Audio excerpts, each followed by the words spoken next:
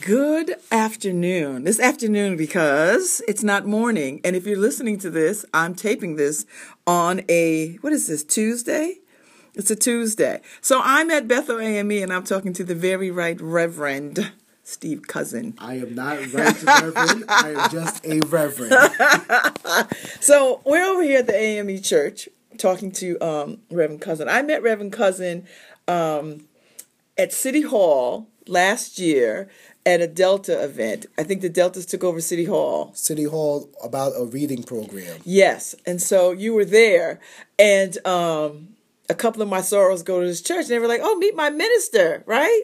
Yes. And I was like, what minister? You look like you're like 12, right? So Thank you. I appreciate you saying that. I really do. No, you are very young looking. So I was like all up in your face, like, I don't believe you. And I'm walking around, I was like, I don't believe you.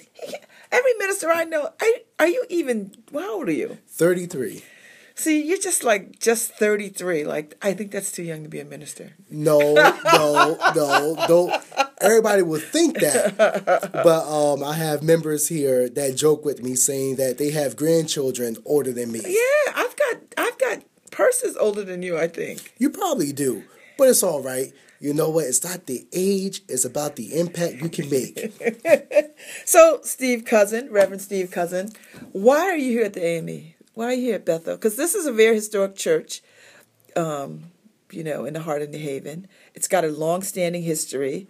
You have some of the cream of the crop of the folks in New Haven attend here. I'm pretty sure they'll be happy to hear that. Yeah, right. You've got some pretty powerful people here in this congregation. And so how did you get here? What are you doing here? I'd like to thank my bishop, Gregory Ingram, for sending me here. Okay. I was pastoring in a small place called Bridgeton, New Jersey. I served there for 2.5 years. And when this bishop came to our district, he thought it not robbery that he would send me to Bethel, New Haven. Okay. And it was a church that I knew a lot about, very familiar with the culture, the atmosphere. Really? Yeah, yes. Actually, I knew about Sandra's Next Generation when I was at college at UConn. Really? Yes.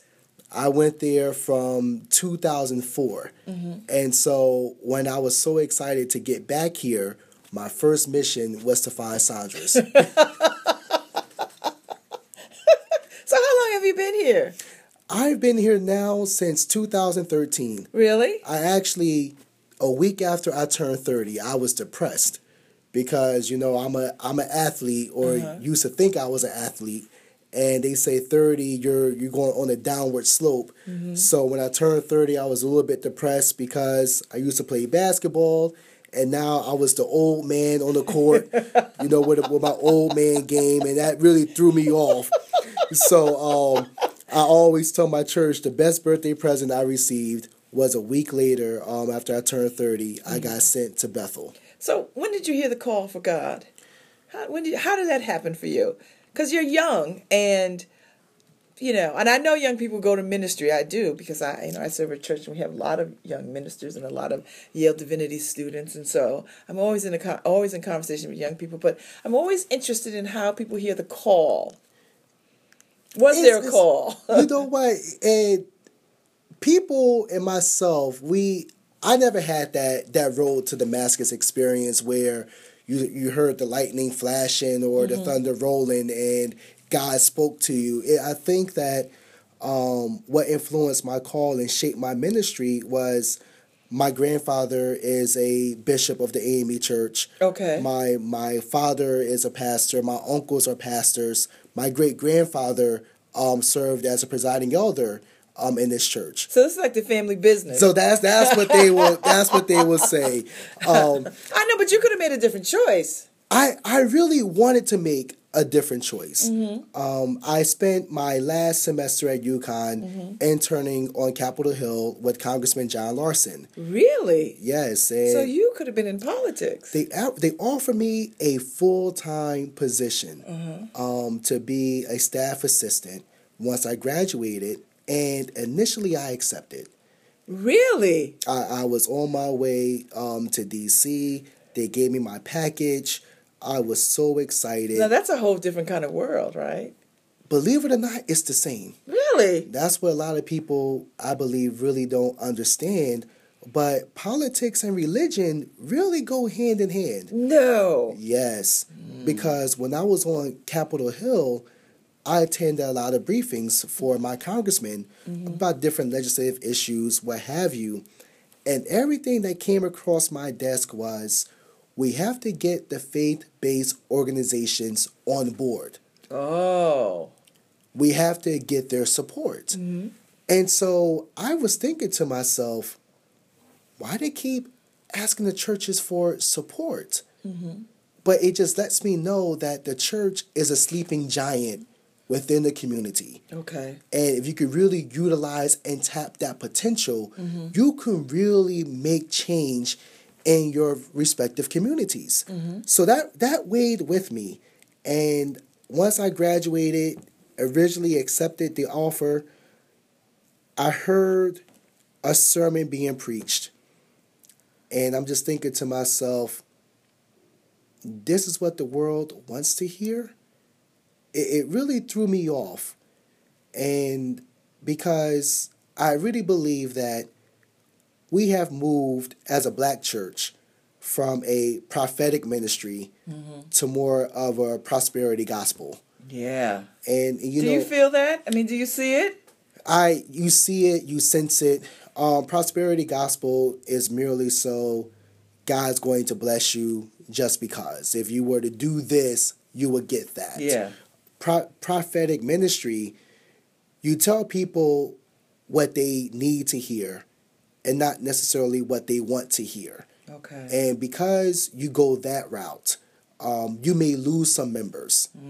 Some people don't like hearing the truth. And that's remind me of the prophets of old, where when they saw a prophet coming, people didn't run towards them. They ran away from them because they were deemed as the bearer of bad news. Okay. So considering where the world was going and knowing that the church really has to be the voice and could really shape policy, that's when I made the decision to go into the ministry. So it was more of a conscious decision, more as like a great awakening. I wanted to go into the church to really be able to shape policy. And, people may talk about, church and religion, state and church should be separate. But really, back in the old church, the pastor had to be everything. The pastor had to be the lawyer, had to be the doctor, had to be the teacher, had to be the police officer, the educator, what have you. I never thought about it that way. Well, think about it. What did really African Americans have? That's true. In terms of economics, politics, we were locked out of the educational system. So Sunday school for us was not just, on Sunday morning, but it was really the time where students and children were able to come to the church to get their education. And so that pastor had to be the smartest person to lead a congregation. Oh, I like that. Wow. So what do you, when you see these prosperity folks, ministers and the prosperity gospel, what happens to you? Like, what do you think? Do you ever feel like, you know what, I like some of that? Or, oh, I don't know. You have to understand, what are you doing it for? Okay. There's a reason why people preach certain messages.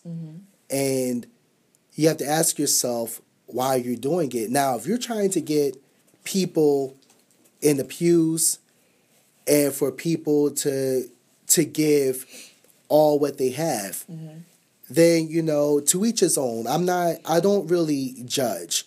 That's not really my style. I just know that it does not work for me. I believe that if you are a pastor, you are a teacher and a preacher, you are really called to really tell people what's really happening. And I look at it, I use the analogy of being a parent. Sometimes your children are not going to like you. You know, like right now. You know, you cannot treat your children as your friends, because if you actually acting as their friend, you cannot really discipline them in the correct way, because you're concerned about how they may feel or what they may think. As a parent, you have to make those decisions knowing that it's not about today, but it's 10 years from now, where I know where you're headed, and it's up to me to help you get there. And if I see that you're going off course, I need to correct you, and I need to tell you what's happening before you go down this road. Okay. Now, me and my parents, we butt heads all the time. Why? I thought I knew everything. I would challenge them every single step of the way. I just thought that I knew everything about how the world worked. And now, being in my position, having a son of my own, I call my parents every day and I thank them for how they raised me, because now I understand why they did the things that they did. So now, did you go to seminary? I went to seminary. I started off at ITC down in Atlanta, and then I transferred to Garrett Evangelical Theological Seminary in Evanston, Illinois. I had to say that long name. Now, where are you from originally? Because you're not from Connecticut, are you? No, I'm not from Connecticut. I was born in the great state of Alabama, born in Birmingham. Oh! Everybody on my mother's side still lives there today. Really? That's Yes. the Mecca of civil rights, Yeah, right? yes, it is. Trust me, I learned a lot about our history when I spent my time down there. And so my brothers and my mother, we moved from Alabama to a place called Bristol, Pennsylvania, at the age of 7. And so That's why you don't have an accent. I still have it. It comes out. It comes out like when you're with your people. See, it's funny because when I'm up here, people automatically assume I have that southern drawl. When I'm down south, people say I'm a northerner. So I feel displaced, just trying to figure out, well, how am I supposed to sound? So I think it's a I don't hear the mix. southern accent that much. I don't. It comes out. All right. Okay. It trust me, it definitely comes out. All right. So you're in seminary. How was that experience? It was fun. Yeah. It opened up my eyes to the business of the church. They don't teach you about the business of the church. No. It's just mostly theological stuff. Mostly theology, theoretical application, so to speak. But I never forget my first day in seminary down in Atlanta. They had a saying, "This is not your average Sunday school lesson," and they really broke down the Bible, where it made you critically think about why these gospels were written, why these books are ordered in such a way. So it was really constructive, and it really opened up my eyes, and thinking to myself, why aren't we teaching this to our members? And it really just, expanded my mind. It really deepened my faith. And I could really appreciate that about going to seminary, because people have the misconception that once you go to seminary, you're going to have all of your questions answered. That's not the case. You usually leave having more questions than you do having answers. But it gave us a platform to ask those questions. And that's really what I admire. Things that we may not ask in the church because we're afraid how people may view us or say about us. But we can ask those in seminary. And they were more welcoming to that. And that's what they wanted from you, to really question, your theology. So when did you learn about the business of the church? Because that's a whole different kind of... Because the business of the church is really the managing of the church and the coordination of staff and resources, right? I thank God I have family in the church. Oh, that's right. That I watched them. I learned from them. I studied what they did, how they're able to manage, being able to organize, learning the administrative side of the church. And that's not a side that not too many people see. So I was really blessed, starting from birth, really, being able to see what goes on behind the scenes. So coming into this church, I basically had an advantage because of seeing it all my life. Okay. Now, what's the best part of your job? What's the best part? The best part of my job is really the one thing that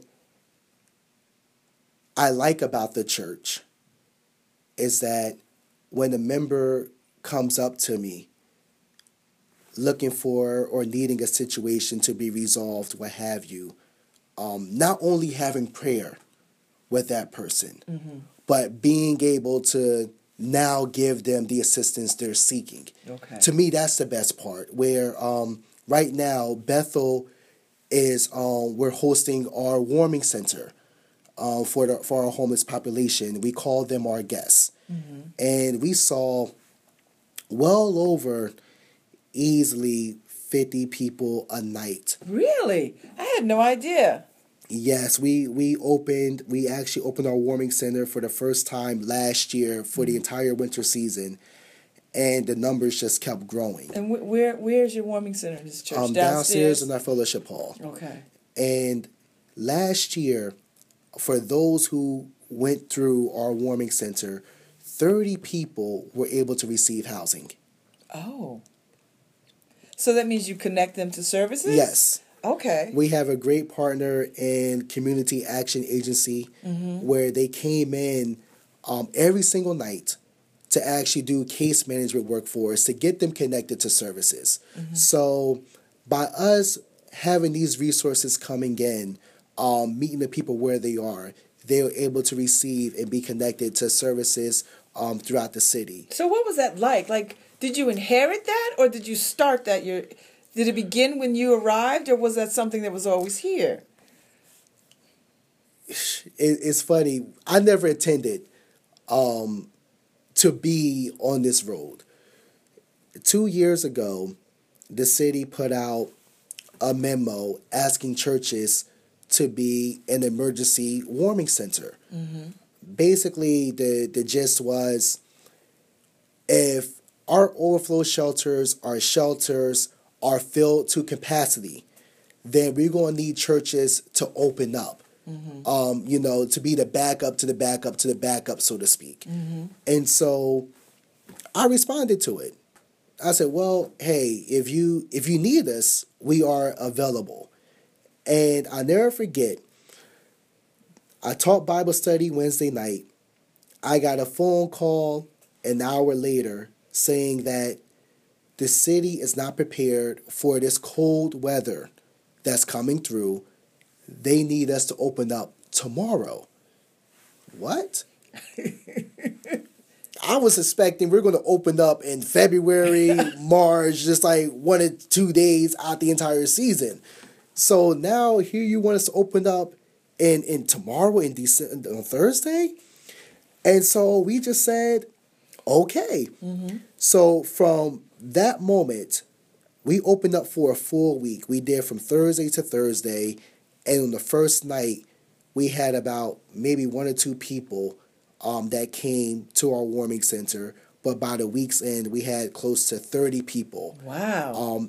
By the end when we ended. And I found myself being so involved where there were some nights I stayed here and slept at the church between the hours of 10 p.m. through 7 a.m. because I really wanted to see them succeed. At the end of the day, it was all about them getting warm. I didn't really think about how it was going to happen, but if they're cold, at least we could do is open up our doors to the church. So the next winter season, that's when the city put out an RFP for warming centers. So, we did it and we filled it out. and they actually gave us a contract to run a warming center for the entire year. And they asked us, now we want you to make it your own.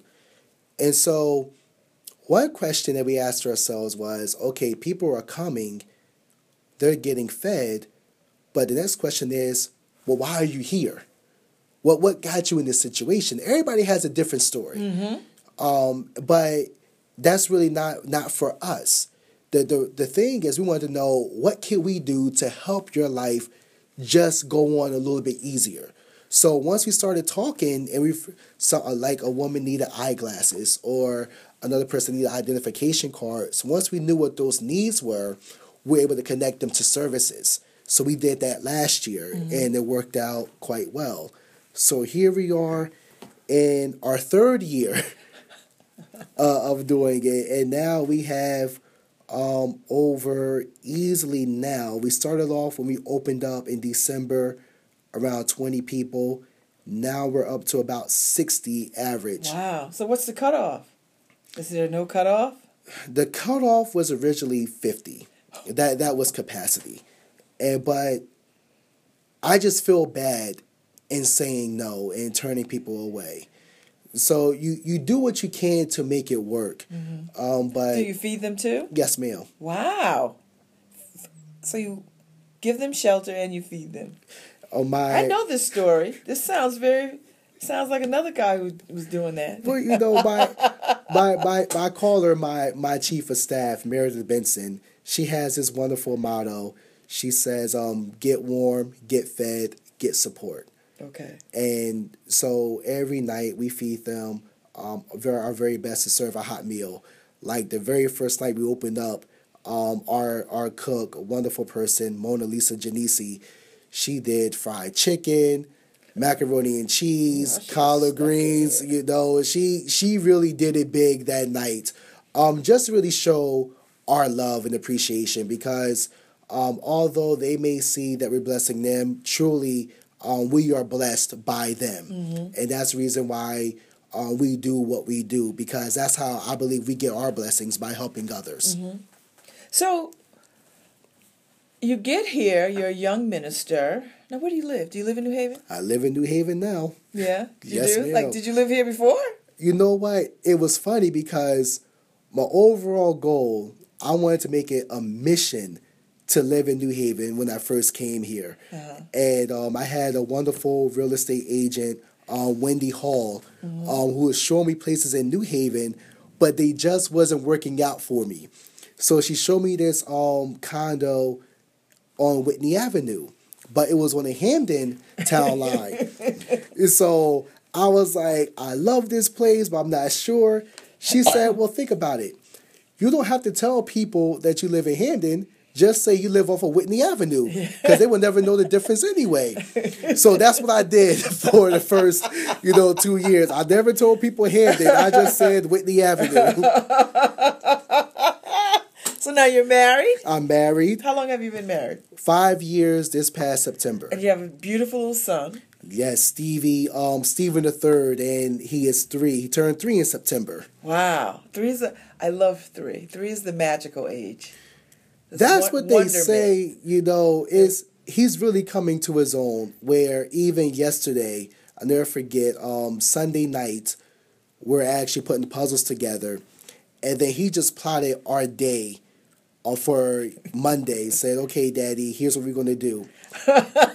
I'm going to have sausage and eggs, then we're going to go to Chuck E. Cheese, and then we're going to go shopping for Hot Wheels, and then I'm going to eat hot dogs, and we're going to go home. And so that was his day that he told me. And he said, okay, like I need to sign off on that. Yeah, like, so, no, son, we're not co-signing that. But I did it anyway. You did? Well, because just like you said, I really can't get these moments back. Yes, you can. And, so I try to spend as much time as I possibly can with him, because with the work that I'm doing for the church and the community, what have you, I always told myself and made a promise that if I go into the ministry, I have to put my family first. I cannot put them on the back burner. And no matter how busy I may get, I want to let them know that they will always be my first priority. Now, what does your wife do? She actually attained her PhD at Vanderbilt in American history. So Dr. Cousin? Yes, that I don't call her Dr. Cousin, but you know. She don't call me Reverend either, so but she is an adjunct professor at Gateway Community College now. Okay. So she just Does she like it here? She told me I can go anywhere, but she's staying right here. That's a good thing. She loves New Haven. I love New Haven too, but I think she loves it just a little bit more than you, than me. Yeah. And so she says, whatever you do, as long as I get to stay in my house and stay in this city. So you did finally move to New Haven. I finally moved to New Haven. Now, what neighborhood are you in? Because New Haven is very neighborhood driven. Yeah, yes it is. I live in Westville. Okay. See, I live over in Beaver Hill. So I know Beaver Hill. I want to East Shore. Okay. Because I love being by the water. I know, but that cute bridge, boy. That's the only thing I did not want to... And even though it's pretty now and nice and wide... I didn't want to hop on 95. Yeah, see? Every time I come into my church. But I love the scenery. I do too. I like the water. But they told me that happy wife, happy life. Yeah. So she told me that you can think about East Shore all you want, but we're only looking at Westville. There you go. So, that's what happened. So tell me about your first day here. What was it like? Because I'm sure there was an interview process, right? No, there was no interview process? No. What do you mean no? There was no... In our church... you just get assigned? And it's how we get assigned. Okay. That makes all the difference. In our church, we have a system called the itinerant ministry. Okay. Itinerant simply means travel. And this is travel. the AME thing? AME thing. Okay. And I would tell you, I was pastoring in Mount Zion AME Church in Bridgeton, New Jersey. I went to a conference in Philadelphia from Thursday through Saturday. Now, my bishop told me that he was moving me, but he would not tell me where. And it was a big secret. So I did not know I was coming to Bethel, New Haven until Saturday afternoon. Whoa! And I had Do you get to say no? And say, I'll wait for the next go round? In our line of work, the rule of thumb is once you say no, don't expect to be asked again. Oh, that's tough? Wow. Very few people refuse an appointment. Okay. So you go where you are sent. So. And how long do you stay until they decide otherwise? Our appointments are really only 1 year. But you've been here how long? 3.5 years. But every year I'm up for renewal. Yeah. So. And how does that feel? Well, it's because I've been in it. Mm-hmm. I really don't think nothing much about it. Mm-hmm. But some places you feel comfortable at, some places you may not. Mm-hmm. I feel very comfortable being here. Mm-hmm. And so, but at the end of the day, it's up to my bishop. But I told him that I bought my house here. So, so I like to stay. Just to give you a heads up, I did buy a house in New Haven. So that indicated to him that I planned on being here for a while. And are they receptive to that? I guess they are because you're still here. They are receptive, but you never know because at the end of the day, you really serve at the hand of the bishop. Okay. So if the bishop needs you to go to another charge, as an itinerant, you are expected to go. Mm-hmm. So some people have leeway, some don't. It just depends what the need and the call is. Mm-hmm. So you get here, they see this very young minister come in. And I'm not sure of the age difference in this church, but I would imagine that you've got a pretty full, mature that's a good way of saying it. Right? But the funny thing is, this church is used to having young pastors. Okay. Were the Reverend Stanley Justice. Yes. He was 26. Yes. When he first got assigned to the church. And then you had Reverend Dalen Greer in the early 2000s. He was assigned here at the age of 30. Okay. So they basically when they knew of my name, my last name, because my grandfather presided over this district in the 90s. Okay. So they knew my last name, but they did not know who I was. But they're used to having, young ministers. They just said, "Oh, here we go again." We got a 30-something, year old leading us. When we're going to get an older pastor, so to speak. So, but they're used to it. That's pretty funny. So, my first day here, you don't want to really ruffle the feathers too much. It was funny because, we talk about the business side of the church. You really don't want to talk business on your first day. You just really want to go in and just have a great worship experience, and then you handle everything else maybe a week or two down the road. Yes. So really, I walked on eggshells, and I think people saw it because, I really followed a charismatic preacher in Reverend Dr. Joseph Hooper, where he served, I believe, 5 years here. Very charismatic, phenomenal preacher, teacher, and yet I had to follow him. So I'm already, behind the 8 ball, so to speak. I see the tweets that come out of church. Oh goodness! See, you never know what people are going to tweet. Oh no, they tweet. You have good services because people always tweet the message. Sunday's message was this. And I was like, whoa. I need to find out who your friends are. Just know I'm a Delta, and you got a bunch of Deltas in this church. I appreciate that. But but so it was really coming into that role where I knew it was always my dream to come to Bethel, New Haven. Really? Seriously? This is where I wanted to be. Wow. Did you ever visit here before being assigned? It was funny because I came here in March when they hosted annual conference, and I just walked around the church, seeing everybody because I still have friends in this conference, and I never forget a great friend of mine now, Reverend Ursula Hughes. Yes. And so I love her. She is a phenomenal person, my God, especially I love her. What she's doing with Serenity Outreach. Yes. I'm trying to find a husband now just so she's married. I mean, no disrespect to my minister, Reverend Stackhouse, who I love, but there's something about that Miss Ursula Hughes She is a phenomenal, talented woman of God, and when I came here. What was I saying? You made me lose my train of thought talking about her. You came here, and she was one of the first people. I guess somebody that you knew. There you go. Or She met. had an 8:00 service, and I was because I told her if she ever had that again, I would come.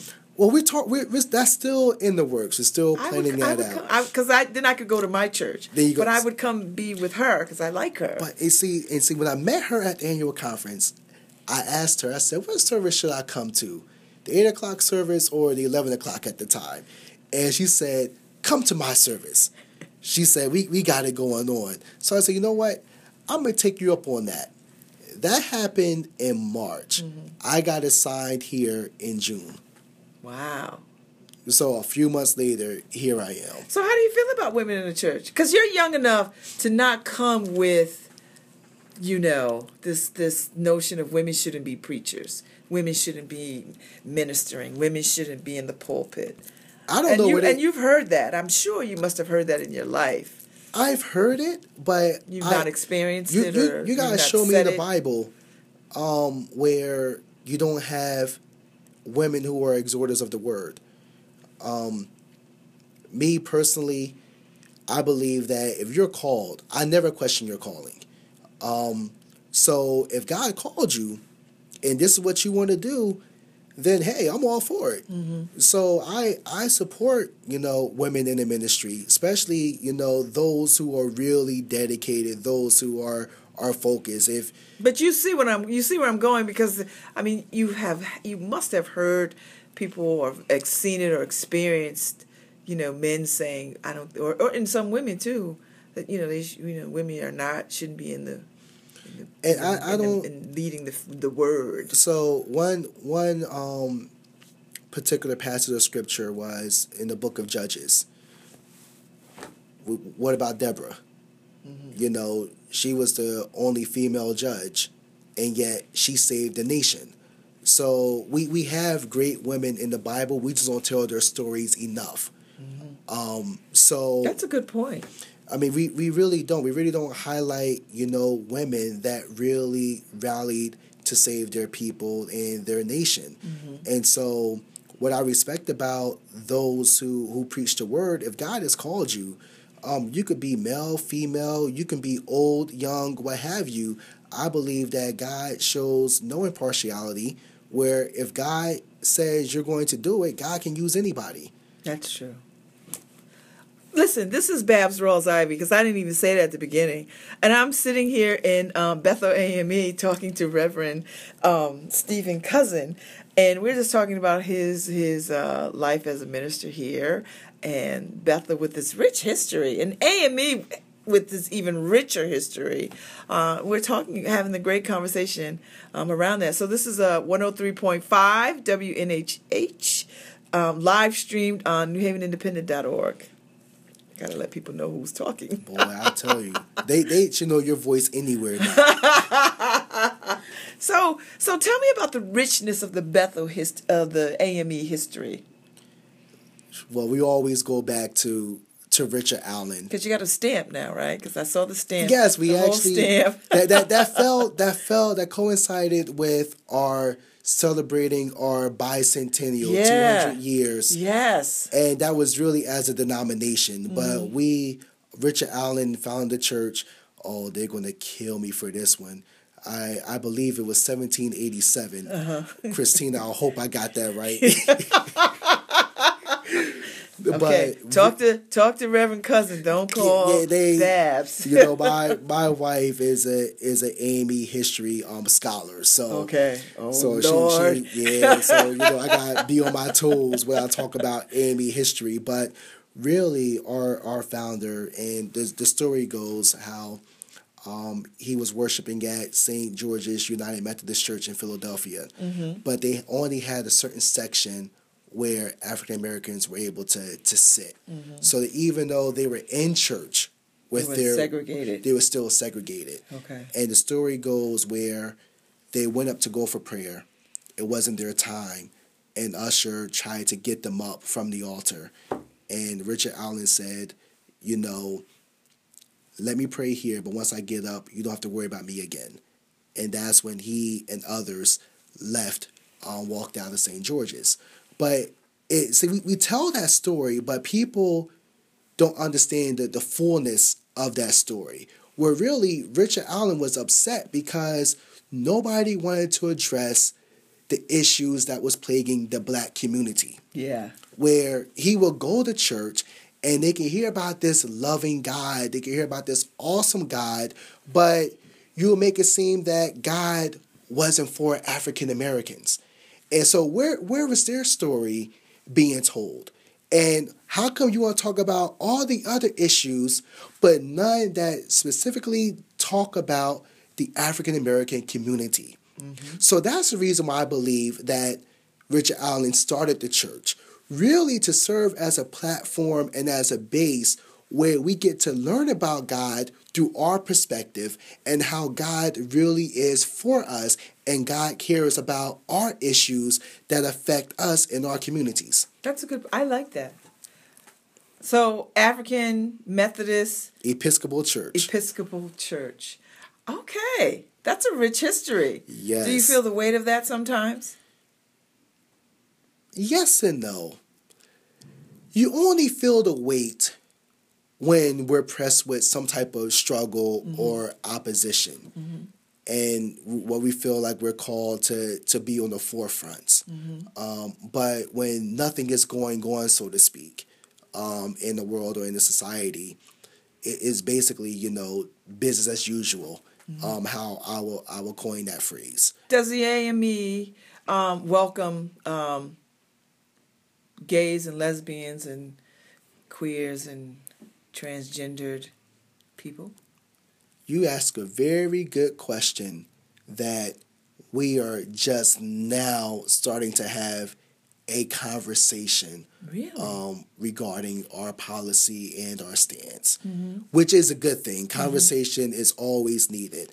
As far as my church and as far as my policy, my church is open to anybody and everybody from all walks of life. Because at the end of the day, discrimination is discrimination. And as African Americans, we know what it's like to be discriminated against. Just on skin color. On skin color alone. Before you even talk about anything else. Exactly. So how can we turn around and discriminate others? But people will say, well, we have God on our side. But when people discriminate against us, they said the same thing, that God wasn't with us. Yeah. So now we're just saying the same thing, to another group of people, which I think is unfair. At the end of the day, only God can judge us. We are here to love one another and to respect one another and try to seek some type of understanding of how we live our lives. And I really think that's what it means when Dr. Martin Luther King Jr. talks about a beloved community. But I always said the black church is the most liberal yet the most conservative church that we have. We are liberal in our theology that God will set you free from whatever, but we are conservative when it comes to family values. Where, a family is between a man and a woman and a child, and we really don't talk about having two dads or two moms or having a child identifying as a gender opposite of their birth. Yeah. So we never have those conversations to really expand our definition of family. So I say we are very liberal, but yet we are also very conservative. That's a very interesting take on that. That's a very wise take. So do you feel some kind of way about shepherding your church around these kinds of waters? Somebody has to do it. But you always try to be careful. You just can't throw people out there and say this is how it's going to be, because you're going to run them away. But if you continue to talk about it, continue to uplift it, and most people actually catch on to where you're headed and where you're going. So I believe that what I say, pay close attention because it's coming down the road. Well, I think one of the most beautiful things, I think last year we have our first LGBTQ church that just opened up. Oh, really? Now that I did not know. They had their first service sometime last year, and I think that's phenomenal. For them to have their own. Oh, here, space. Right? Yes. I saw that. Yes. And I would love to actually reach out. I haven't done it yet, but just to reach out and, just say whatever Bethel can do to help you. Just let us know. We'll do our very best to accommodate you in whatever way we can. So now you told me about what you like about the church. What do you find the most challenging? Like, what's the thing that keeps you up at night about this work? Change. And what is change? What does that look like? Talk a little bit about that. Everybody says they want change, but once they realize that they have to be the ones to change, that's when you have problems. Where when I first came to this church, I said that I don't want to change behavior. Behavior is easy. It reminds me of I want to say Pavlov's bell. Yes. Where doctor rang the bell. Yeah. Dog came running. Yeah. Because he knew the food was going to be there. Yeah. But when he rang the bell, the dog started salivating even when the food wasn't there. I said, I don't want to change behavior. I want to change your mindset. I want to change your way of thinking. I want to change the culture. That is the hardest thing we can do is change the minds of people. So that's what keeps me up at night is really, how do you have people embrace change and have them willing to accept change and have them understanding that they too have to change. I'd say that the black church is always 20 years behind the times. I think you're right. Well, we don't embrace change. Yeah. We wait until, like, you know, it's not as popular or people don't think about it. Then we start talking about it. Where going back to the LGBTQ community, one of our bishops talked about how we need to have a conversation on homosexuality. And my grandfather, who just turned 81, be 82 this year, he said that was an excellent speech, and we need to have a conversation on homosexuality. And I told my grandfather that conversation needed to happen in the 90s. I said, you need to talk about, I said, right now you missed the point. What are you going to do about the transgender community? Right. What are you going to do about those who are identifying as male or female? Or pansexual, all these different things. There's so many. Yes. But the church ain't touching that. Right. So, you know, how is it that we're able to speed up? And, you know, when we say that, well, we're not, you know, it's supposed to be of the world, not of the world, however you want to say it. But at the end of the day, you got to see that this world is evolving and this world is changing. And if we're supposed to be the leaders of the world, we have to be aware of the times that we live in order to actually set the course. But if we're always going to be reactionary, that means that we're just playing catch up to what the world is already doing. So we're about to wrap up in a few minutes because I think we have about, I don't know, like 2-3 minutes. So do you see the church having a role in politics? Absolutely. Because, you know, there are some conversations around, you know, not sort of having political discussions in your church and not having pastors sort of be deliberate in their sharing of, you know, focusing on a political outside of the church. You know what I mean? Like, why is it that it's tradition in the Roman Catholic Church? They have this major fundraiser in New York where this past presidential election, Hillary Clinton and Donald Trump had to show up. And that thing is like, I don't know, 75 years old or some old thing. So they can have it. And you know how even Donald Trump went to Jerry Falwell's church just to get his endorsement. Right. So the black church, we can't do the same thing because at the end of the day, they're still looking for us because we are their voting bloc. And if we don't learn how to utilize that and to really shape policies that affect us, if you're trying to isolate church from policy, you're really cutting off an arm of what the social gospel is all about.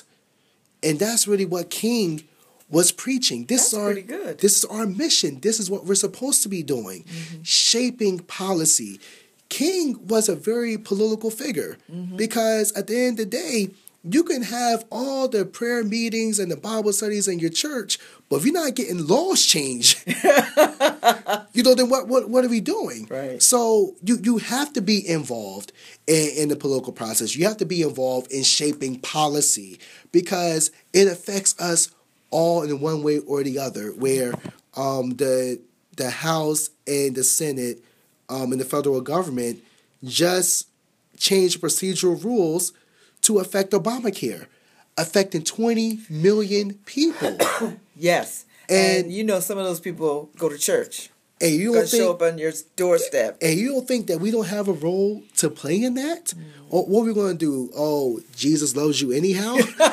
So I believe you got to do much more. Yes. Jesus loves you, yes, but can you pick up the phone? Can you make some phone calls? Can you make sure that your voices are heard to actually be able to change, influence, and shape policy? And so that's what I believe that the church is all about. So now what do you do for fun? What's your fun thing? Not with your kid. Not with what do y'all do for fun? My wife will kill me for saying this, but I am an avid gamer.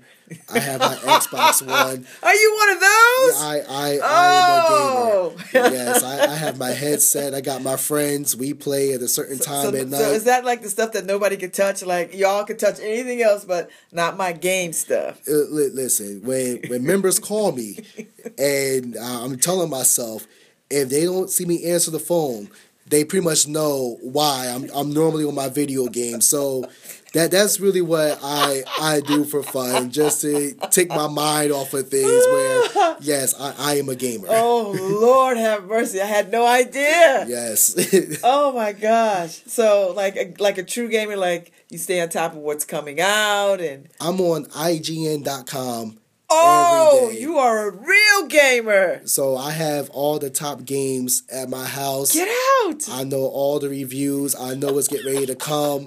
So, yes. Oh, now I'm going to get you to write reviews of games. You let me know. You can do that. I definitely can. Consider that your job now. You let me know, and I tell you. I'm telling you now. Well, I'm ready. Review the game. Whatever game you want to review them and keep it going. All right, that's fine. I was actually thinking about buying another console. Oh. Get the PS4 because my other friends have that too. So I thought about having two of them at my house. So I'm not sure how my wife would feel about that. Oh, well. Listen, Mrs. Cousin, I am not supporting this. I want that to be on the record. I am not encouraging this. But that's what I do in my spare time, more now than ever. All right. Well, this has been a rich conversation. I'm so glad that I finally caught up with you so we can have this conversation. No, thank you for having me. I feel honored to go on the Babz Ivy show.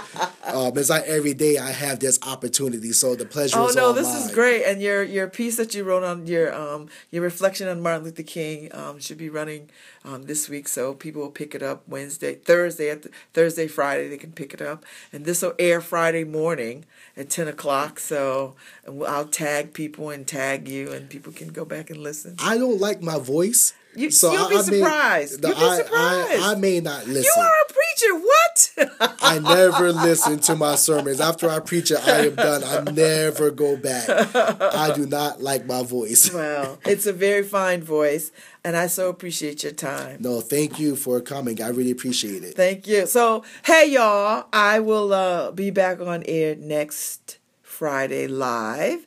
So, in the meantime, in between time, y'all have a good weekend. Take care. So, and there's no music to play you out, so we're just leaving. All